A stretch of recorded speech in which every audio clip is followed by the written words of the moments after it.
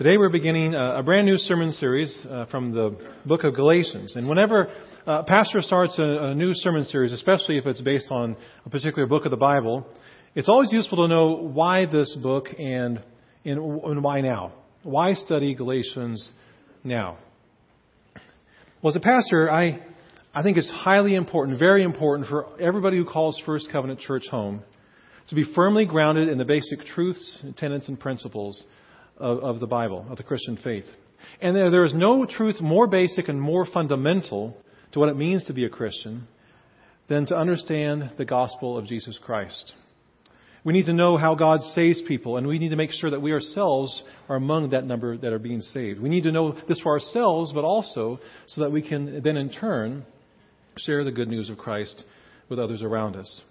And that's where this little book of Galatians comes in. It's only 6 chapters long. It's pretty brief. It only takes maybe 30 minutes or so to read through it.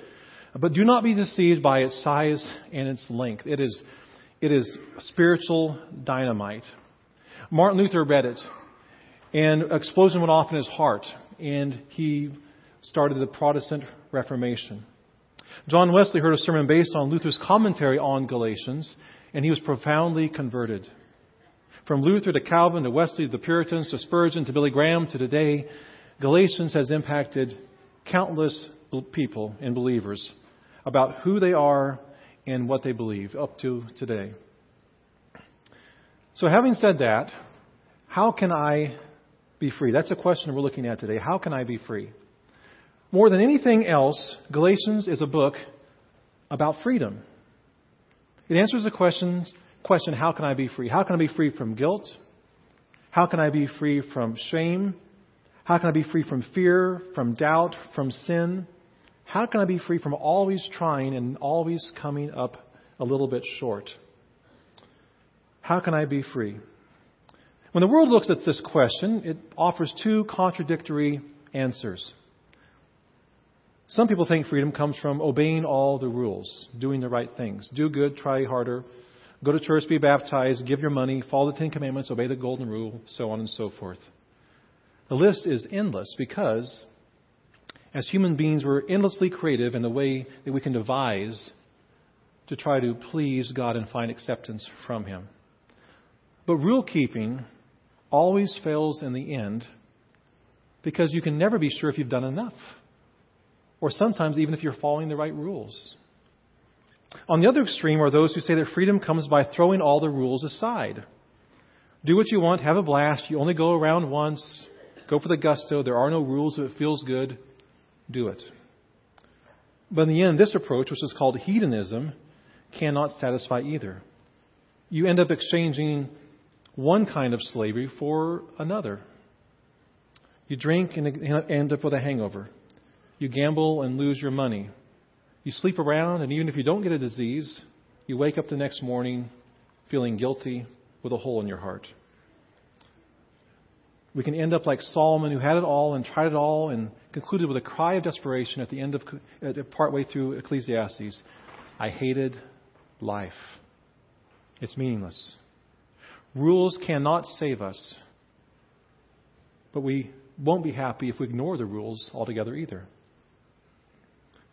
So if legalism, trying to find happiness by keeping the rules, doesn't work, and if hedonism, the pure pursuit of pleasure regardless of the rules, doesn't work, where can we find true freedom in life?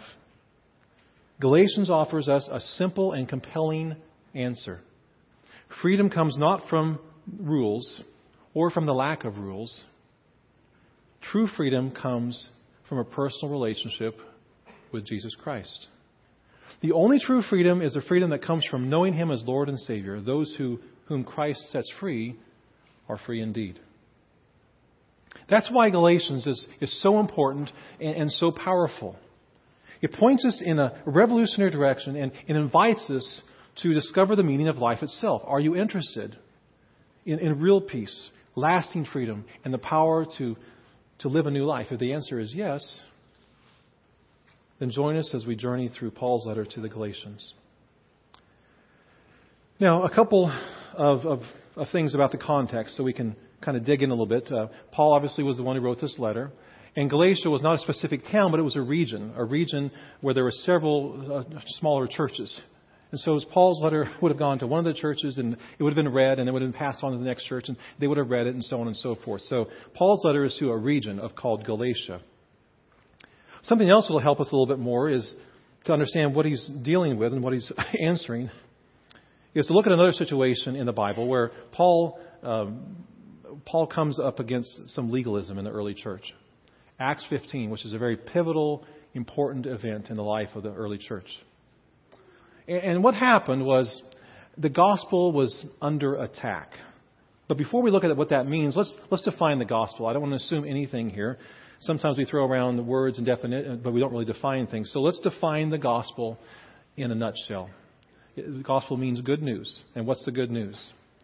The good news is that we are saved only by faith in Jesus Christ, trusting in what He did for us on the cross when He died for our sins and when He rose again from the dead.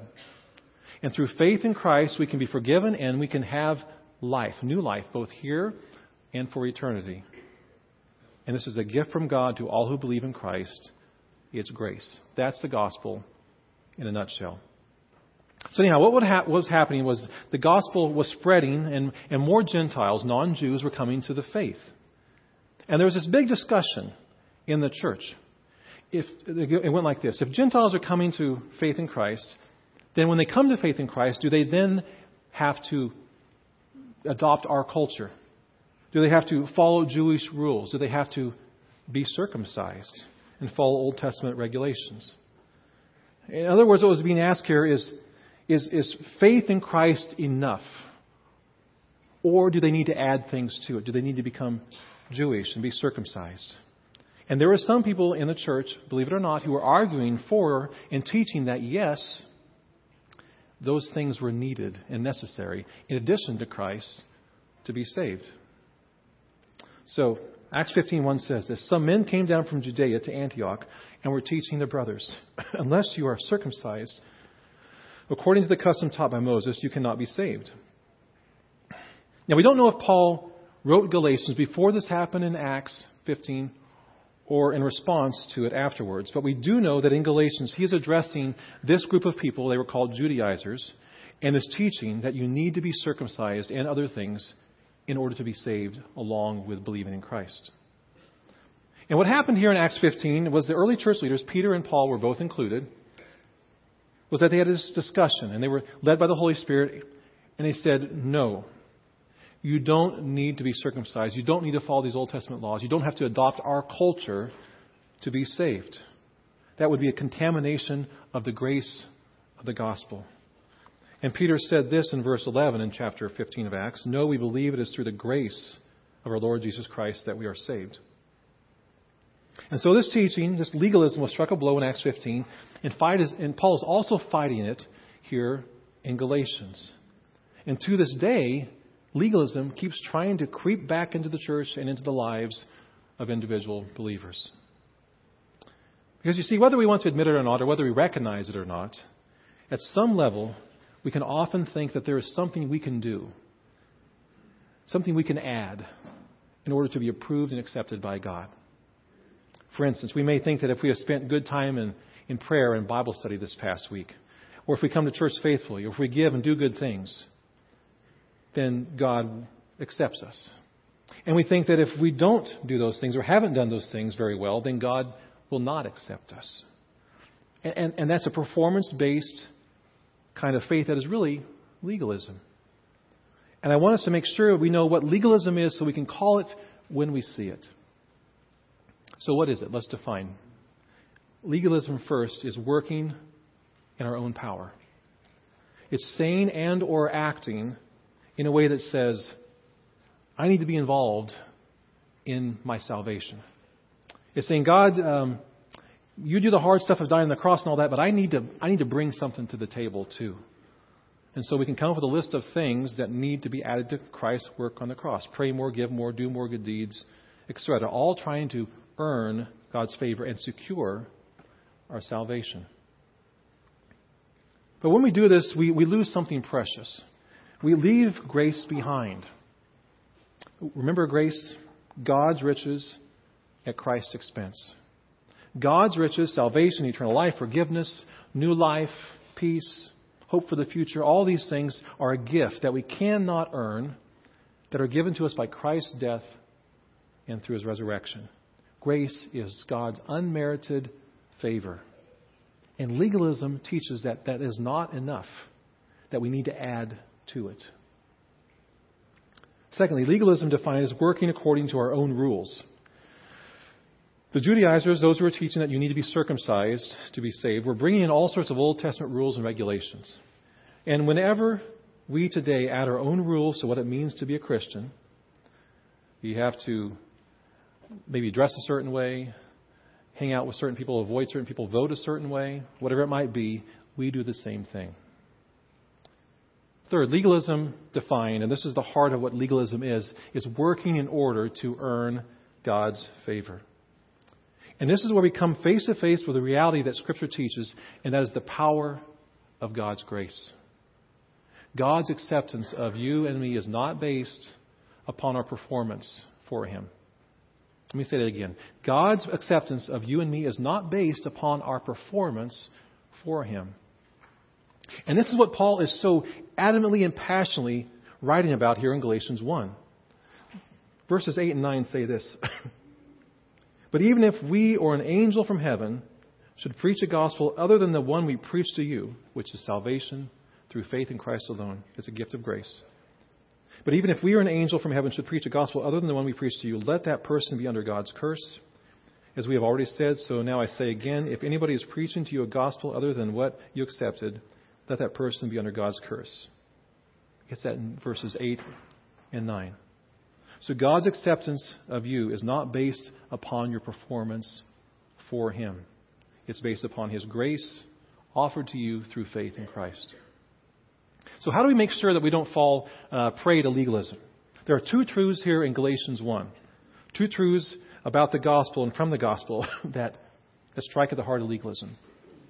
The first is that the gospel, the good news, is free. Why is that important? Because if it's free, it stands to reason that means there's nothing we can do to earn it or to buy it or add to it. We simply have to receive it as a gift humbly, recognizing our need and accepting it from God as a gift. Grace is so important to Paul. He uses over 100 different times in his letters because it's so crucial to knowing and understanding and following and finding freedom in Jesus Christ. Verse 21. I do not set aside, though, the grace of God.